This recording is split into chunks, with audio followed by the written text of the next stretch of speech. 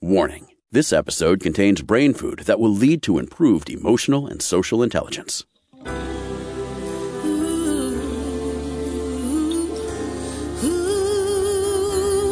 Give us 1 hour and we'll help you change the way you think about happiness. Harvesting Happiness with Lisa Cypers-Kamen is fresh, optimistic, and purpose-driven media that promotes well-being from the inside out. Each week, Lisa spotlights diverse trendsetters and change agents who are the greatest contemporary thinkers and doers, devoting their lives to creating a better world in which to live. Your host, Lisa Cypers-Kamen, is a widely recognized applied positive psychology expert, author, documentary filmmaker, and lecturer specializing in optimal lifestyle management. Let's get to it. Here's Lisa.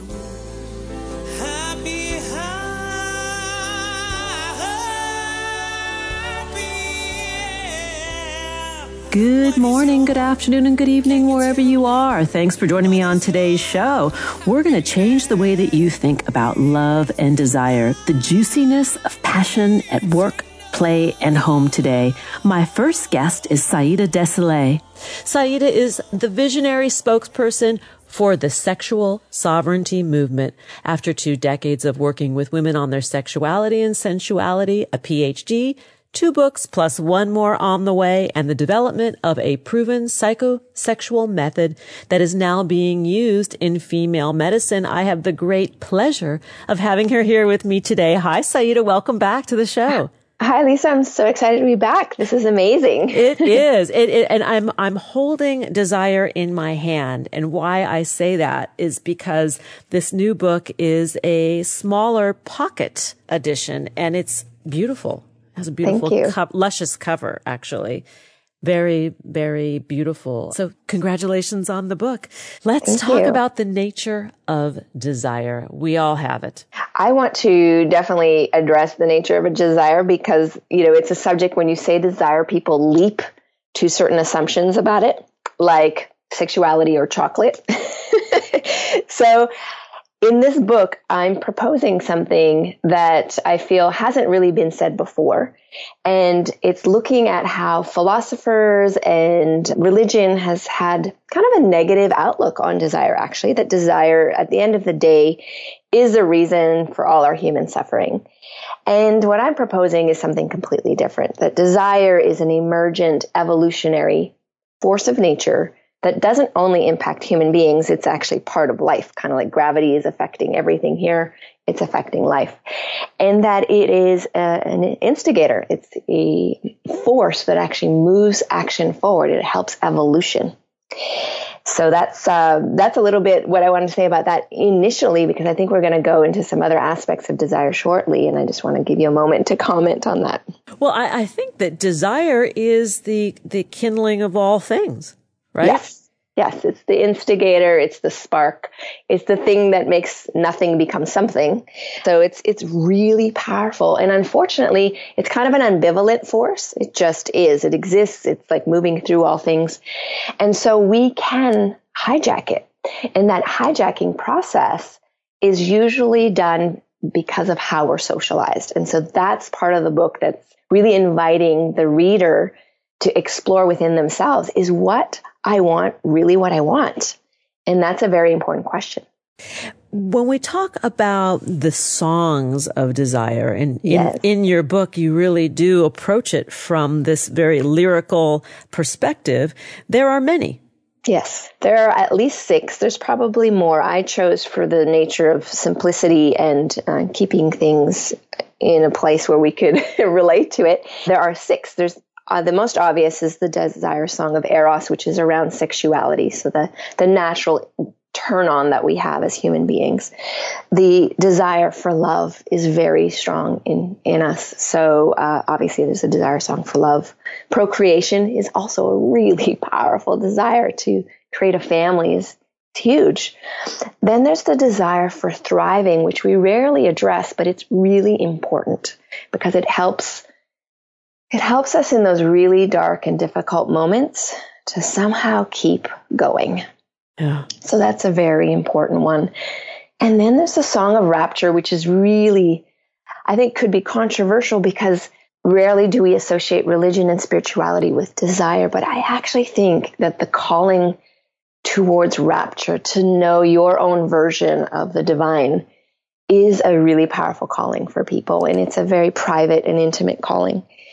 And then the last but not least in my book is the desire of contribution. Like, what am I here to leave as a legacy? What am I here to do? How am I contributing? And how vital and essential that is, because when we're not contributing, it's almost like our life ends. And you can see it a little more with elderly people who somehow feel like their worth is no longer valid and they have nothing to contribute. And you can see them start to kind of fold inwardly. And then when you get them to contribute, they start to expand outwardly again. So it's a really powerful force as well. Desire, desire, desire. It's where it all starts. But let's talk about fulfillment, because the desire is being the spark or the kindling, and then the process of fulfillment. I love this question. Thank you, Lisa. You're amazing. So fulfillment, think about it. It's the eternal dangling carrot before us, right? We're going for these things. We are willing to go through pain because there's this thing we're going for. And maybe there are multiple things that we're going for. And so what I love to explore is, well, what is that underneath? Because there's a million things we could be going for, but is there a commonality? What's the felt state when we attain fulfillment, when we get that thing that we really want, or we get an experience that we'd really love? And so what is that felt state? And to me, when I really broke it down, it's a feeling of intense aliveness. Right in the moment of fulfillment, whether I get the new car or I get a raise or I get, I don't know, a kiss from my lover, these things, like there's a sense of aliveness in my being for that moment. Yeah. Funnily enough, when we are going for hijacked desires, which is the majority of the things we go for, when we attain them, it's a really short-lived fulfillment, if at all. It's kind of like, what? This is it? Like, I thought there was going to be, fireworks or something when I got here, but there's nothing. It's kind of meh. So fulfillment, I started to realize, isn't a point on the map. It's not a end place in the journey. It's a state of being. Yeah. And what's beautiful about the shift of awareness from a thing to a state of being is we can cultivate fulfillment as we're going for things. Yeah. So that, I feel, is a really powerful change of perspective. I want to introduce the word euphoria into all of this, because we think of euphoria as that peak experience, that pinnacle experience. And what I'm hearing you say is perhaps it's in the process itself that this state of euphoria or rapture exists. Absolutely. At least it's the invitation. And I think when we're hyper focused on an end result and we're not in the enjoyment of the unfoldment of the journey, we're robbing ourselves of moments or days or weeks or years of an experience that we could actually be having pretty consistently. And that's just purely conditioning. We don't really learn this at a young age. And so part of this book is to wake us up and invite us into the possibility. It's just a possibility, but it's there. And if we want to attempt it, it's actually not that difficult as an experience. And, to take this into the sexual realm and give it a different kind of metaphor, in a sexual encounter, when we're making love with our partner and the focus is solely on the orgasm or the release or the end result, it actually slows down the process. Yeah. Well, sometimes it speeds it up very quickly. But yes, in terms of feeling fulfilled sexually, it's definitely not just the orgasm or like this place we're going to. It's the entire experience, the foreplay, the sensuality, the connection, the surprise. Eros is surprising. So sometimes if we're just open and really present with one another, there's probably things that will emerge that neither person planned. And that's really beautiful. And then you take that experience into the other dimensions or dominions of our lives. Yes. I see this as powerful. Very powerful. Also because I feel like we're in a time where we're suffering from a lot of apathy. It's intense out there. There's a lot going on. And so it feels pretty natural to shut down to protect ourselves. But apathy is, for a few moments, okay. You know, we need to disengage sometimes. But as a perpetual condition, it's really harmful.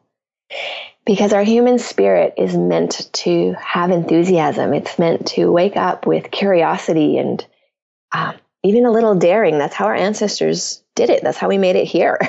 Yeah. We had to be daring. And so part of the book is also inviting you, saying, hey, this is who you are. You know, fulfillment can be had now. You have true desires. We could explore those. But in order to do that, in order to break free of hijacked desires, in order to really do that, it takes daring. Because what you're going to have to do is feel your own heart, notice what deeply matters in your heart, and be vulnerable enough to at least admit it to yourself, if no one else. And that can take daring. Yeah. And well, without any risk, there is absolutely no reward. I mean, it's built into the reward process that there has to be risk. And many of us, like you say, we're shut down. We're on autopilot. Life and the world have gotten so busy that we have cut off that energy, that flow of desire, because we don't think we have the time for it. Absolutely. And we vilified it, right? We're blaming this force for all our misbehaviors. So it's something important to have a look at, because if we vilify part of our nature, then we don't have access to that power. And that is an immense power that can allow us to actually create a life that we're really enjoying living, and a life that when we come to the end of our days, we feel happy about. We're like, yeah, I'm ready to go. I did it. I lived this life. Yeah. We want to be wrung out. I mean, that's my goal at the end. I want to be like a sponge, completely wrung out. Yeah. And then I can go. Exactly. So we want to get our songs completely sung. We don't want to leave a song unsung. That is something that I feel is very sad. Oh, how beautifully said. Let's take a break. And when we come back, we'll carry on the conversations with Dr. Saida Desilets. To learn more, please visit www.desirethebook.com. You can also find out more about Saida's work at SaidaDesilets.com. On Twitter, that handle is Saida Desilets. And of course, on Facebook, it's Dr. Saida Desilets. Here comes the break. We'll be right back. And that is a promise. To learn more about cultivating sustainable well-being at home and the office, visit harvestinghappiness.com and explore Lisa's experiential on-site brain fitness workshops, corporate programming, and speaking engagement services.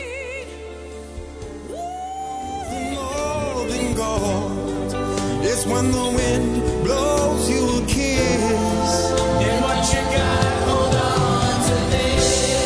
What is your happiness? What is your lifelong day? Welcome back to the show. Today we are going to change the way that you think about love and desire. We're talking about the juiciness of passion and intimacy at work, play, and at home with my guest, Saida Desilets. Saida, prior to the break, we were talking about all aspects of desire. And I know what comes to many people's mind is desire in the bedroom, but we're actually speaking about desire in every other aspect of our life that may flow into the bedroom. Absolutely. And it's actually really important because we don't spend the majority of our time in the bedroom. So we want to be alive and deeply switched on in all our moments of life. And that's why I wanted to broaden our awareness of how desire is functioning within our daily moments and our ordinary moments. And I would say that desire is what fuels everything. We have a desire for pleasure and we have a desire to not experience pain. Absolutely. And that is a beautiful biological tendency. So even the smallest amoeba will move away from pain and expand towards what feels good.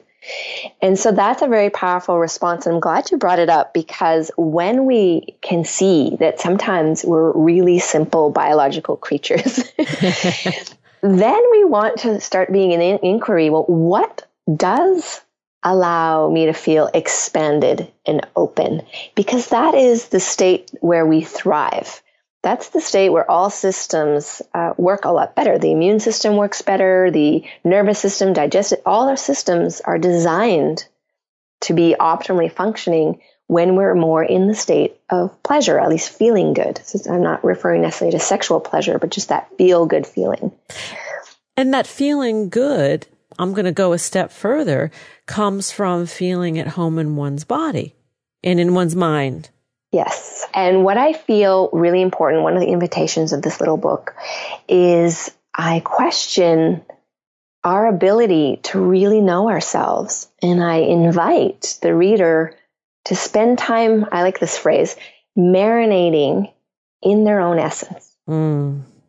Because we cannot be the designers and creators and the leaders of our own life journey if we don't know our own essence. We will, unfortunately, be subject to the desires and impulses and ideals of others if we don't know who we are. And so this inquiry is actually very important. And you know what's interesting, Lisa, is a lot of people know what they don't want. They know what they don't like. They know what they hate. But when I say yes, but tell me what you'd love, it's like crickets. And it's not necessarily that people don't know what they'd love. It's that it's profoundly vulnerable to articulate it.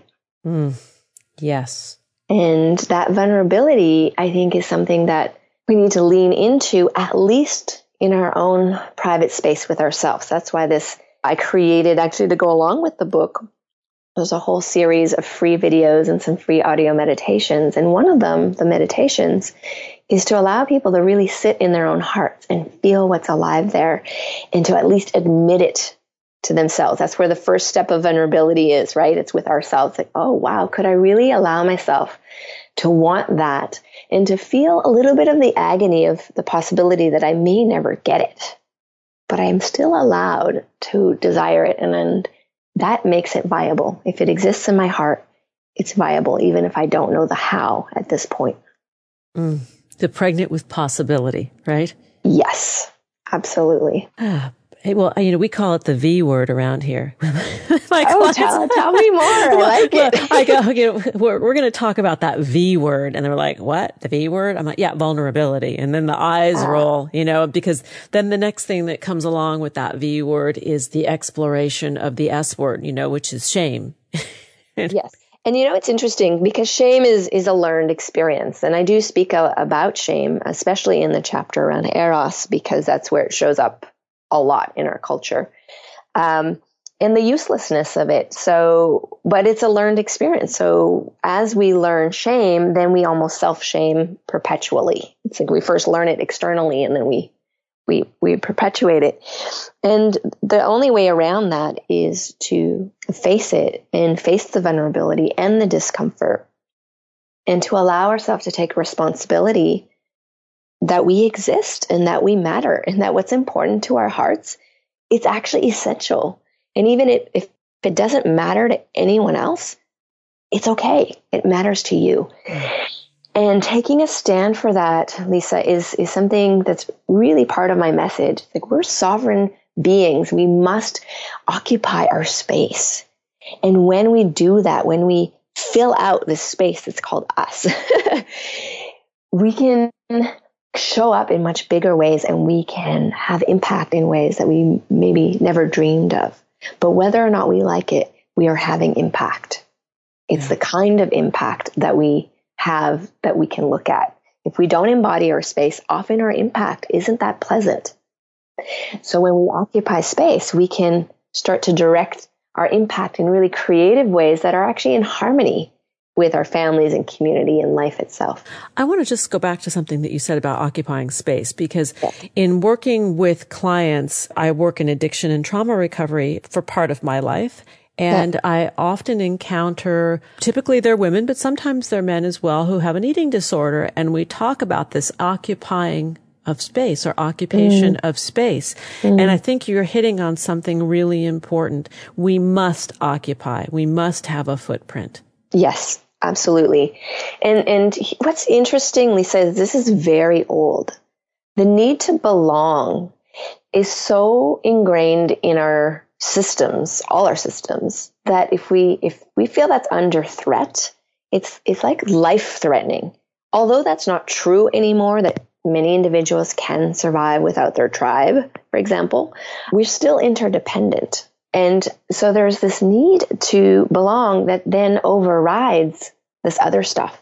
So what happens is, in order to belong, we bargain away things that might be important to us, but now we're belonging, so we feel safe. And that's really important to look at, because overriding things that are really essential to our own nature is dangerous. It's when we disown ourselves. And that's when the psyche is wondering what's happening. The psyche needs the body to be in relationship with it. Yeah. So if we're leaving our bodies and we're not in relationship with it, it's very confusing. And that's when a lot of the traumas do happen and addictions do happen. It's like a call back to the body, but in a way that we're a little bit disassociated still in the callback. Mm-hmm. So reassociation, understanding that you belong primarily, first of all, to life. The fact that you're here, you belong, period. There's no even negotiation about that. And when you belong to life instead of a person or a group, it's much bigger. And no one can take that from you. It's here. Yes. And I would also add that there's worthiness embedded in that. Just because you are means that you are worth.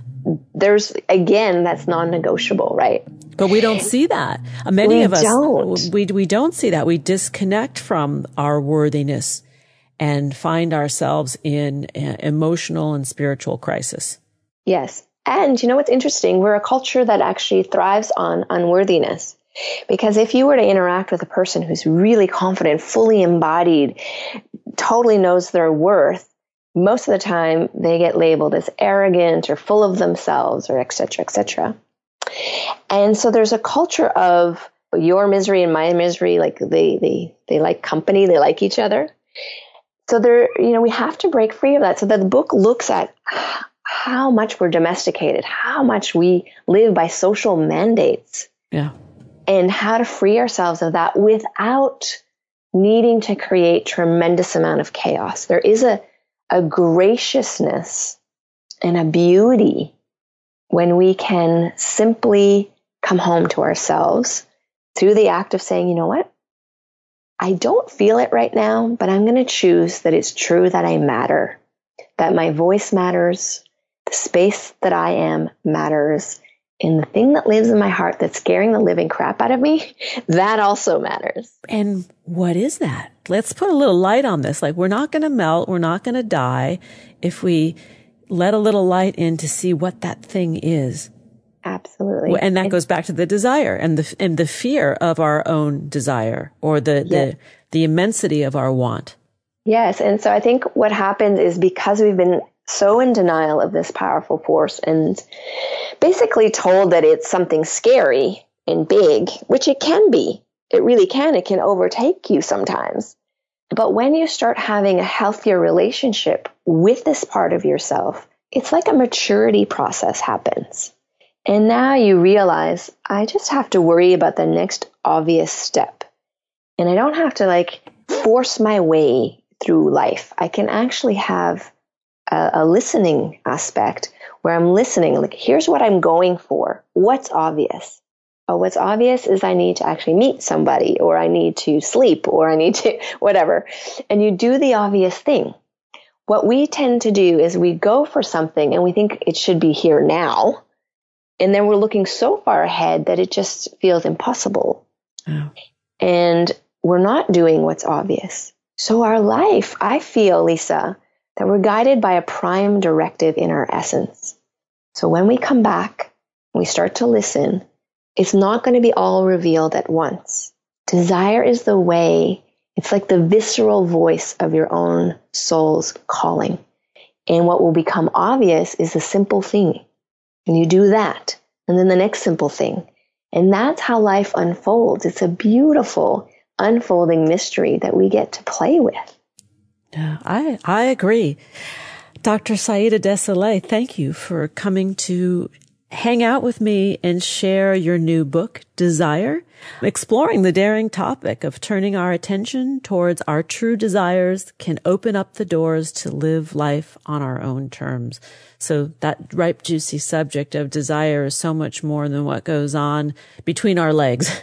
Absolutely. And thank you, Lisa. You're such an incredible woman, and I just love your curiosity and passion. Oh, thank you. To learn more, please visit www.desirethebook.com.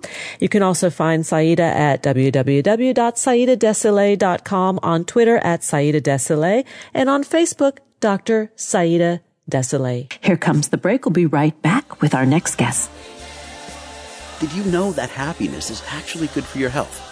Happy people live longer, are more productive, and make better partners, parents, and professionals. Connect with us on Facebook at Harvesting Happiness and follow Lisa on Twitter at Lisa Kamen for a daily dose of inspiration. What is your happiness? What is your lifelong bliss? Find it in the here and now. What is your Welcome back to the show. If you're just joining us now, I urge you to download and share this episode. Why? Because we're going to change the way, or we are changing the way that you think about love and desire. We're talking about the juiciness of passion and intimacy at work, play, and home.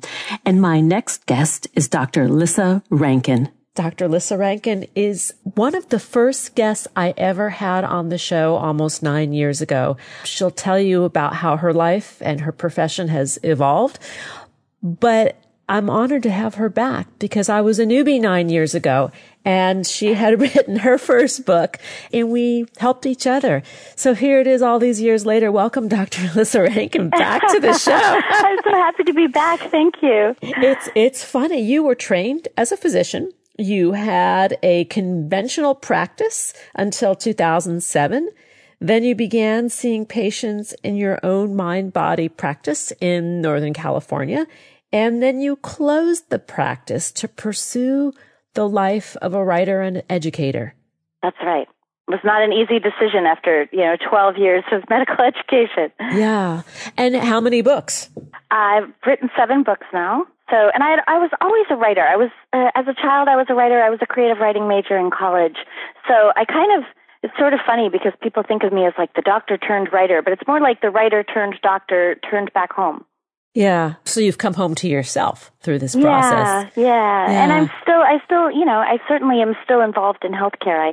I'm training doctors now in a program called the Whole Health Medicine Institute, but it's far more aligned with my own inner pilot light than what I was doing when I was in a conventional practice. Ah, the book that we first came together about is Mind Over Medicine, and it was a New York Times bestseller. So that was way back in the day. And and the new book we're talking about today is entitled The Daily Flame, 365 Love Letters from Your Inner Pilot Light. Talk a little bit about what you mean by the inner pilot light. I think I know. I think I shared a little bit. Well, I first came into contact with this part of myself when I was really unhappy in my job as a medical doctor. And I was pregnant with my daughter and suicidally depressed, like really having a rough time at work. My father had just been diagnosed with brain tumor, and I was really feeling that integrity breach of kind of selling out at work. When I started my job, I was expected to see 25 patients a day, and by the time I quit, I was expected to see 40 patients a day. And I had that heart of a healer, but you can't be a healer in 7.5 minutes. So it was really tearing me apart. And I was, as so many people seem to be, I was on the floor of my bathroom, bawling my eyes out with my pregnant belly in front of me, and I heard this voice that said, "Sweetheart, you're going to have to quit your job." Wow. And this was terrifying because, again, I'd never, medicine was my life. And I was, I was the primary breadwinner. My then husband wasn't working. We had a baby on the way. So that sounded like an impossible instruction, but it had that plunk of truth that we tend to feel when that part of us starts to give us instructions. So I began a journey now over 10 years of what would it be like if there's some part in me that knows that. What would it be like to become more intimate with that part and to begin receiving and trusting the guidance that might come through that part? And so what is it? Well, every religious tradition has their own name for it. Call it, Christ consciousness or Buddha nature or the seat of the soul or the center or, your intuition. Whatever you want to call it, I think of it as that kind of spark of divinity, that the life force, the love force that animates us as unique creations of the Creator, but also connects us to sort of the eternal flame. Like it's the portal, like the transducer to the life force of everything. I'm very much an animist when it comes to my sort of spiritual worldview. Like I really believe everything is alive and has consciousness, even things we might call inanimate, like a mountain.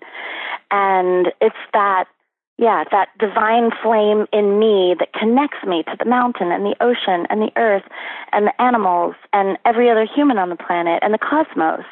And through that connectedness, somehow, in mysterious ways that I certainly can't explain with my scientific mind, we can know things that we wouldn't necessarily know from our rational, logical, analytical, cognitive minds. And what I find very mysterious and very exciting is that the more I became intimate with that aspect of myself, the more that self kind of took the wheel and started kind of driving my life on a path that I never would have signed up for had I known where we were going. But it was like I was just given one breadcrumb at a time. It was kind of like if you trust that love and follow the breadcrumbs, somehow 10 years later you wind up going, oh my God, really? This is where we were going? Yeah. So yeah, and everybody has this part. I call it the inner pilot light because some people feel like it can grow very dim, right? Like it's just a flicker, but it never goes out, unlike actual pilot lights, which can sometimes go out. This never ignites. It's like the spark is turned on the minute you're born, and that aspect, that elemental consciousness, I believe, sort of follows you when you die, where you kind of reconnect with the eternal flame. And so I think people, when they get anxious or depressed or kind of lose trust, then they can feel sort of lost and maybe think that element of themselves, that sort of essence, has flamed out. But I think it's really hopeful to realize that it's within us all and that there are tools and practices that we can do. And that's a lot of why I wrote The Daily Flame. I started writing it in 2009 because it started as a practice where every morning I would tune into my inner pilot light and I would just ask, what do you need me to know today? And I would write it down. So it was like a love letter, like my inner pilot light would write all my other parts, my anxious parts, my wounded parts, my scared parts. I would write the other parts a letter of what I needed to know that day. And I started posting some of them on social media, and people were like, oh my God, how did you know? That's exactly what I needed to hear today. So I realized that what my inner pilot light was telling me was maybe not just for me. And so I started publishing a daily email called The Daily Flame at innerpilotlight.com. And then other people started writing back to The Daily Flame, dear Inner Pilot Light, love Leslie. And they started asking questions to The Daily Flame. And so those love letters started becoming personalized to other people who had made specific requests of what they needed to hear from their inner pilot light. So it became, it's almost 10 years now of that daily practice that during the past year, my mother died of cancer. And so I was doing the sort of hospice caregiver thing. And so this book kind of came out with 365 new daily flames while I was kind of sitting at my mother's bedside and saying goodbye. So there was very tender-hearted time. Wow. That's quite a story right there, that endpoint. But I want to go back to intimacy, because you've mentioned that word several times. Yeah. And it is this idea that we can build this deeply intimate relationship with ourselves that interests me, what you've written here. Yeah, me too. I love the way Richard Schwartz, he's a family therapist who created a system called IFS, Internal Family Systems, where he was working with teenagers with eating disorders and working with their families.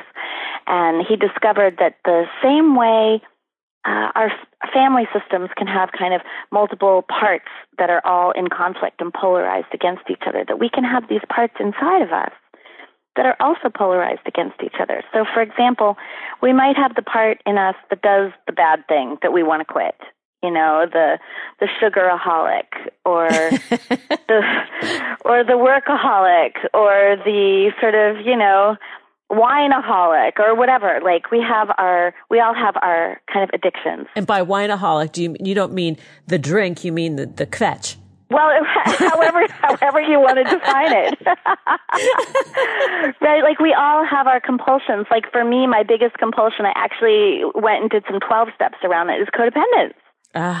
So it's like, God, I gotta stop overgiving and then getting resentful and trying to control people with my codependence. So you can 12-step codependence for those codependents listening in. So, we have those compulsions. And we know we want to quit, but then we have the inner critic that's like hammering the part that's doing the bad thing that we want to quit. And then we go into shame because we do it again, and then we have to do the compulsion again to feel better, and we create this vicious cycle. Oh. But we can become intimate with all of those parts, and then as we develop more of a relationship with the part I call your inner pilot light, which Dick calls self with a capital S, because he likes to sort of stay away from the spiritual, it's in us all. And that self, if we become intimate with that, if it becomes kind of our beloved, like the beloved mother that you didn't have, or the beloved father that you didn't have, then that can become kind of the inner parent or the inner lover who can give the unconditional love and acceptance to all of the other parts. And that catalyzes a shift. People talk about self-love and self-compassion and all of that, but like how? Yeah, how do we do that? Right? This is what I love about the concept of the inner pilot light or the self, is this is the how, because our wounds can't love our wounded parts. We judge them too much. But the divinity inside of us can love all of our parts the way God, Goddess loves us. There's no judgment there. There's no way to get it right. There's no way to mess it up. There's no there. There's no place to get. Like that which you seek is already here. And if we allow ourselves to become intimate with those parts, to really open our hearts and get curious and explore and ask questions. So part of my practice with my inner pilot light is I've discovered that if I can get the question right, I'm teaching a program, I'm developing it to go with the book launch called Connect with Your Inner Pilot Light. And the practice of asking the right question is part of it. And so if I can get the questions right, if I can be curious in the right way, what I find is I always get the answer. Yeah. Like this, and think about the ramifications of that. There's a passage I'd love to read from Dr. Lissa Rankin's new book, The Daily Flame, 365 Love Letters from Your Inner Pilot Light. 259. My precious. Yes, I see your to-do list. Wow, it's long. Don't worry. All will be checked off in due time. But before it all starts to overwhelm you, tune in. Pause. Breathe. Remember divine timing. First, slow down. Give the list to me. Ask for my help, knowing what needs doing and when. Listen deeply to what I have to say. Trust that I won't leave you in the lurch, and I won't dismiss the parts of you that feel anxious about everything on that list. Give me a chance to show you that if there's something that needs your urgent attention, I'll let you know. Invite me to remove anything from your list that isn't really important. Then listen up. Take action only if I guide you. Your most trustworthy, efficient, and faithful daybook, Your Inner Pilot Light. Here comes the break. To learn more about the work of Dr. Lissa Rankin, please visit lissarankin.com, on Twitter at Lissa Rankin. And on Facebook, that page is Lissa Rankin. Here comes the break. We'll be right back. Trust that that's a promise. Who says money can't buy happiness? Whether you are a skeptic or seeker, check out Lisa's new book. Are we happy yet? 8 Keys to Unlocking a Joyful Life. A boot camp manual for greater emotional fitness is available at Barnes & Noble, Amazon, IndieBound, and HarvestingHappiness.com. Here's a truth bomb. Emotions are contagious, and happiness is a universally desired state. But we tend to forget that we all have the freedom to be happy or the liberty to be miserable each day, regardless of external circumstances. Explore the journey of human happiness, how to find it and keep it, with Lisa's documentary film, H Factor. Where is your heart? Visit HarvestingHappiness.com to learn more.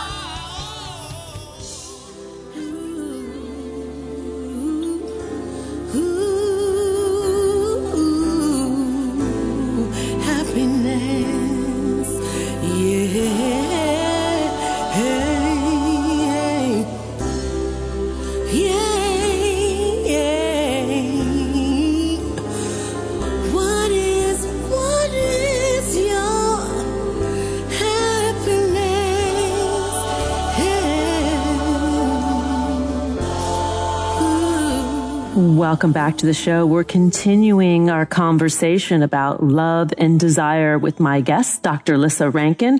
We're really talking about the juiciness of intimacy and passion with ourselves and how that plays out at work, play, and at home. So, Lissa, I read the page that I just happened to open to, which fed me exactly the soul food that I needed for the day. You know, the slow down, the to-do list. And you said that you opened up to one that needed to be read. Yeah. You want me to read it now? I would love it. Okay, great. Yeah, so a lot of people are using this as kind of an oracle, like, what do I need to hear today? Just sort of opening through intuition. So I opened to Love Letter 197. Dear one, there are 3 ways you can live your life. Through door number 1, you can always play the victim, whining your way through life. See, there we go, the whineaholic. Whining your way through life as one misfortune after another plagues you, never claiming your part in anything that happens, always blaming and shaming others. Behind door number 2, you can take too much responsibility for your part in everything that happens, cutting others far too much slack, failing to set boundaries, and neurotically tolerating things that really are not okay with you in the name of I'm so spiritual and compassionate. Or you can choose door number 3. Behind door number 3, you don't stay stuck in your victim story, milking it for decades, revisiting it constantly, and failing to take responsibility for how you participated in the creation of the painful experience. You let yourself grieve, get angry, set boundaries, and establish consequences without spiritual bypassing. You don't spend your life whining about how bad things happen to good people, feeling helplessly attacked by a hostile universe that's spinning out of your control. Instead, you're open and curious about what you're learning, how you participated in an outcome that may not feel good, and how you might grow, awaken, forgive, transform, and get your heart burst open from the experience. It's even possible to feel grateful for that thing that hurts once you move through the painful emotions and start to see the gifts. When you choose door number 1, you may feel as if I don't even exist, even though I'm still sputtering away in there somewhere. When you choose door number 2, you miss out on the heat of my fiery, fierce flame.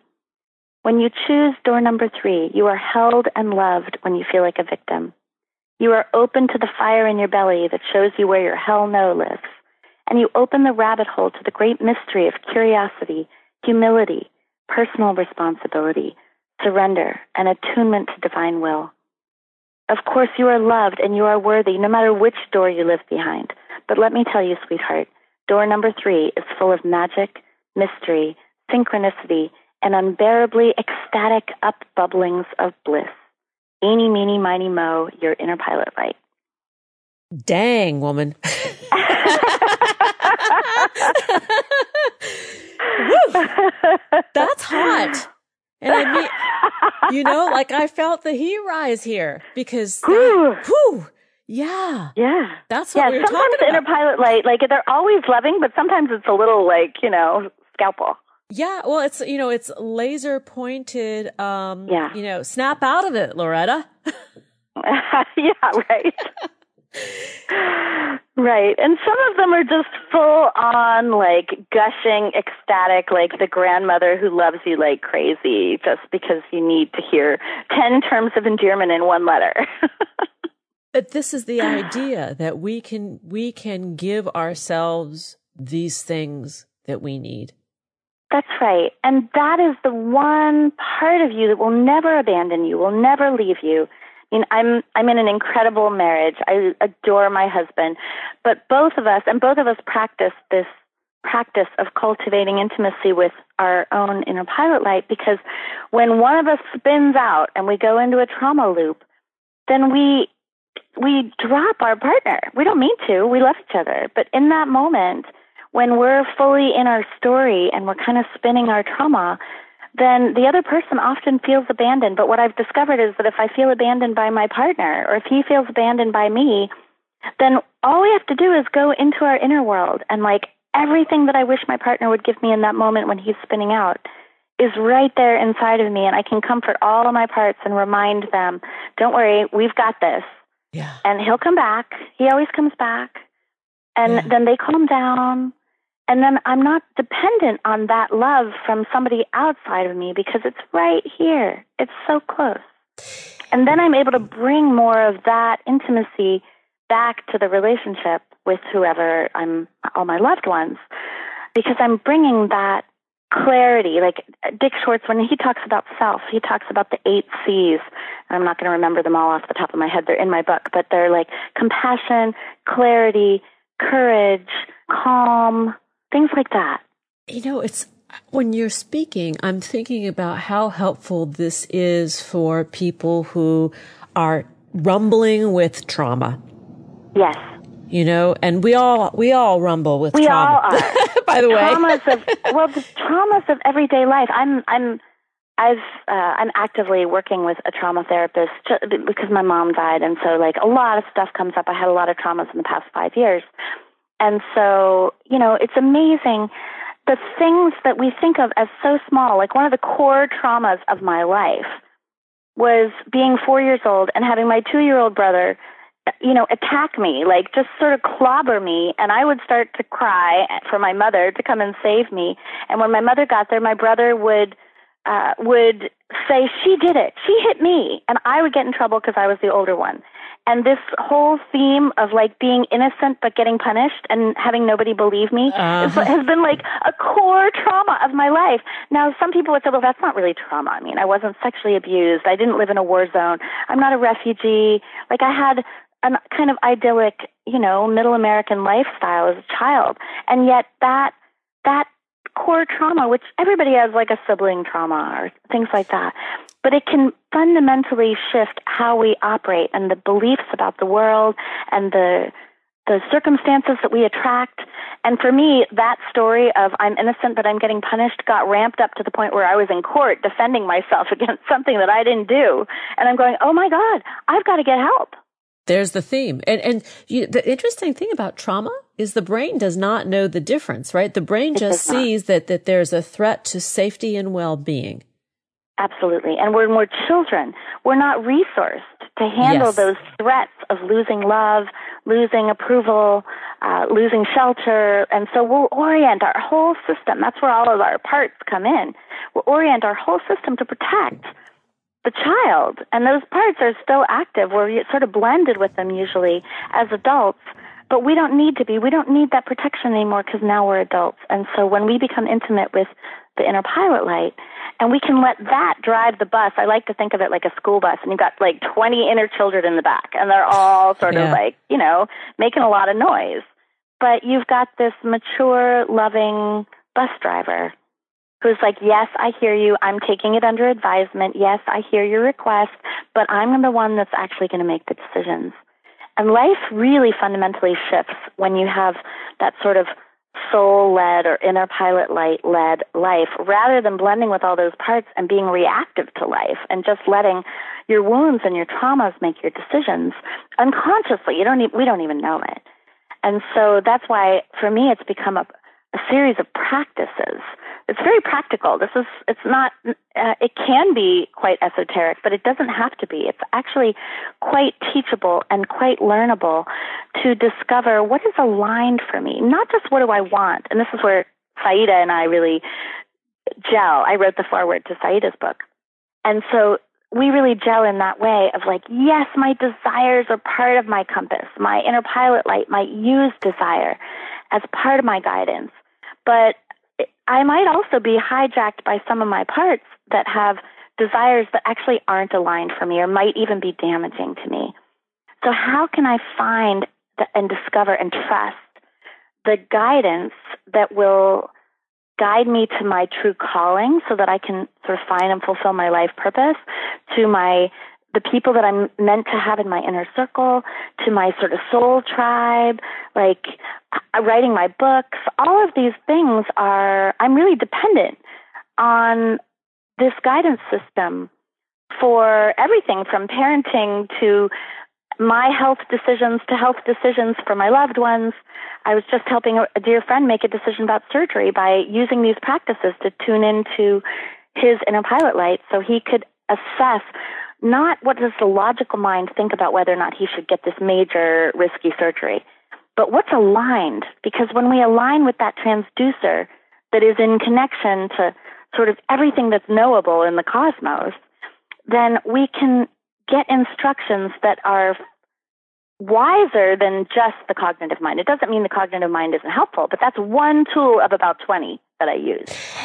And when we think about the other brains that exist within our human bodies, right? There's the brain that lives in the head. Then there's the brain that lives in the heart, the brain that lives in the belly, sort of, and the heart connection and allowing that brain to speak, I believe, is what you're really talking about here.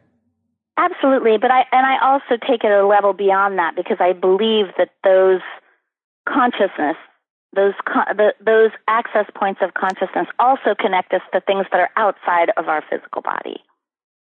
And that through that portal, that's what I mean. Like the esoteric, people that in more esoteric realms will talk about things like the gnosis field. And you might call this intuition. You know, there's times where you just, especially if it's a crisis, especially if something risky is happening, like for me being on the floor of the bathroom, where I'm at risk. And it's often in those times of crisis where we hear this guidance the most obviously. And all of a sudden you just know something that you don't know how you know it. And sometimes for me it's been very specific, like turn left now. And it turns out you just narrowly avoided a car crash. Yeah. Things like that.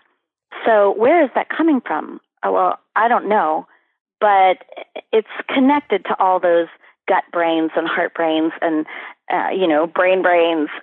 But I think it also is connected to some sort of conductor, whatever you want to call it, that can see the whole picture better than I can see the whole picture. So something that I might think I want might actually make me completely miserable. I can certainly think of many times where I've put the force of my will behind making something happen that I was like, wow, be careful what you wish for. That was not really so great. Yeah, be careful what you wish for. You might just get it. And vice versa. I've had times where something happens and it feels like the biggest crisis of my life. And in retrospect, I look back and see it as the biggest blessing of my life. So if we can sort of relax our strong preferences and our strong aversions into a kind of surrender to a greater wisdom that the inner pilot light can be a portal to, and trust that, follow that, let that guide you, even if it feels like it's guiding you towards something you think you don't want. Yeah. That is when life gets really interesting. For the spiritually skeptical and seeking, I highly recommend the Daily Flame 365 Love Letters from Your Inner Pilot Light, which is a collection of unbridled love letters from your inner source filled with acceptance, comfort, and encouragement, by Dr. Lissa Rankin, my guest today. Thank you, Lissa. I want to give our guests some contact information to learn more about Lissa's books and courses that you're developing. Please go to lissarankin.com, on Twitter at Lissa Rankin, and on Facebook, Lissa Rankin. And can I add one more? You can. Yeah, the dailyflamebook.com will have some stuff that's particularly relevant just to this particular content, because LissaRankin.com has all the stuff for Mind Over Medicine and the Fear Cure and the Anatomy of a Calling and all of that. But if people are particularly interested in just that content, the dailyflamebook.com. Perfect. Thanks for joining us on Harvesting Happiness. This is Lisa Cypers-Kamen and my guest today, Saida Desilets and Dr. Lissa Rankin, wishing you kind thoughts, kinder words, and the kindest of actions. Until next time, remember, happiness is an inside job. Happiness is your inside job. Go out and rock your day. Keep harvesting your own happiness anytime and anywhere from the comfort of wherever you are. Subscribe, listen, and share hundreds of downloadable episodes via our free app or from our libraries at toginet.com, iTunes, Google Play, and other fine podcast platforms. To learn more about Lisa's global consulting services, please visit harvestinghappiness.com. Spread more joy by liking us on Facebook at Harvesting Happiness and following Lisa on Twitter at Lisa Kamen. Harvesting Happiness is produced in collaboration with TogiNet Radio, KBUU Radio Malibu.net, and is available on PRX, the Public Radio Exchange.